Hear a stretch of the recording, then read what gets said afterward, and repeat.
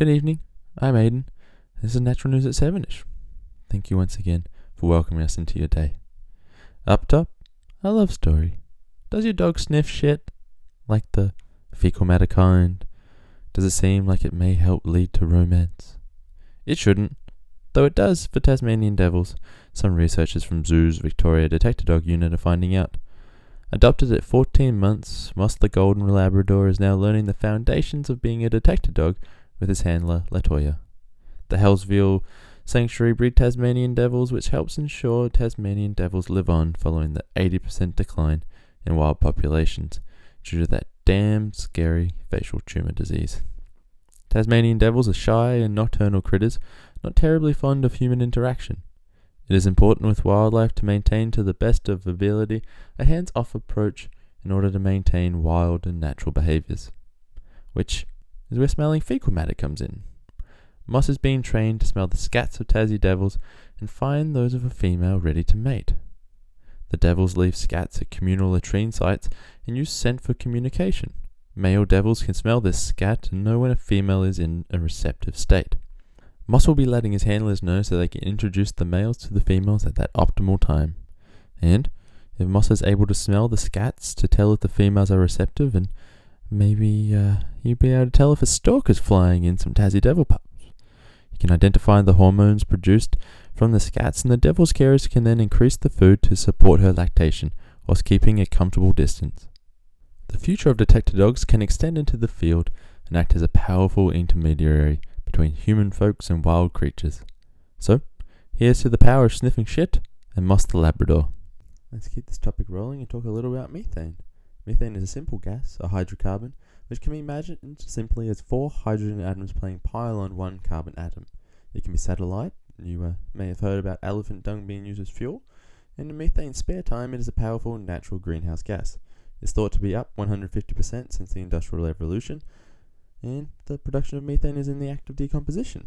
This may be in cows jumping grass in and out of their multiple ruminant stomachs, or in the processes of wetlands and forests. Methane even gets trapped under frozen lakes, and then you can set it on fire. Google it. It happens. Aquatic ecosystems have recently been found to contribute 50% of the global methane emissions. So, it may surprise you to know that methane also exists in those goody two-shoe trees that breathe in carbon dioxide and breathe out oxygen. The so-called lungs of our planet are responsible for a powerful greenhouse gas. Who would have thought? Given the funky, friendly name of Treethane, the natural occurrence of methane in cottonwood trees was discovered in 1907. With the big push to defame the burps bacteria that lead to methane, if this occurrence does surprise you, don't be alarmed. Methane is a naturally occurring gas. It is just that humans have created expansions which have increased this occurrence. Since the now aptly named Treethane was discovered, it has been largely overlooked. Recent studies have found to be a large part of the global methane emissions, and in climate-related mangrove dieback, sadly occurring in the Gulf of Carpentaria, the dead mangroves were found to be emitting 8 times more methane than the thankfully still alive counterparts. Looking into the source of Treethane, wetland forests were found to be a large contributor. It is thought, though, to be emitted from the underlying soils. Methane is also thought to travel up the tree through the roots, stems, and then being released out of the bark. Dry forests are also found to emit methane, though the rates are much less. In a paper published in Nature Communications, a team of Australian researchers found methane-oxidizing bacteria in the paperbark tree. The bacteria responsible comprises 25% of the microbial community, and the bacteria consumes around 36% of the tree's methane.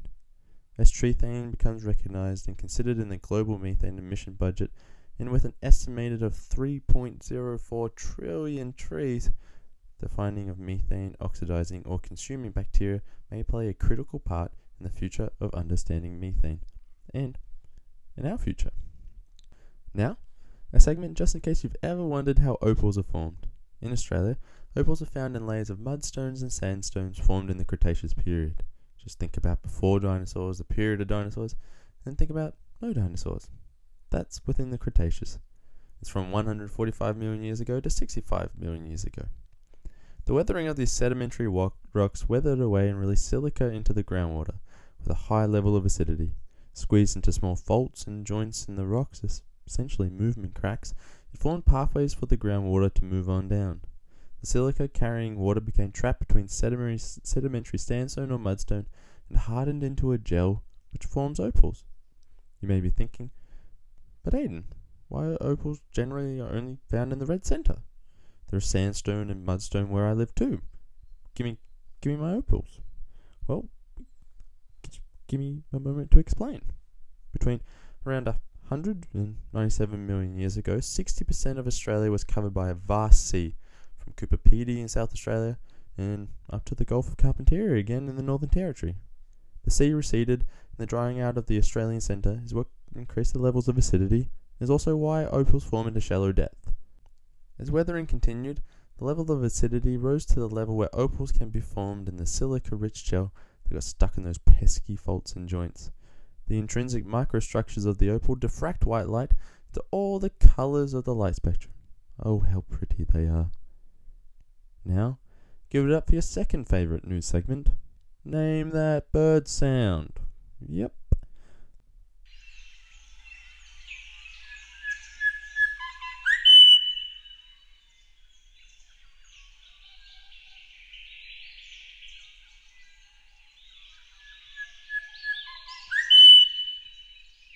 This songbird is found all around Australia, except where the types of environments you find opals are.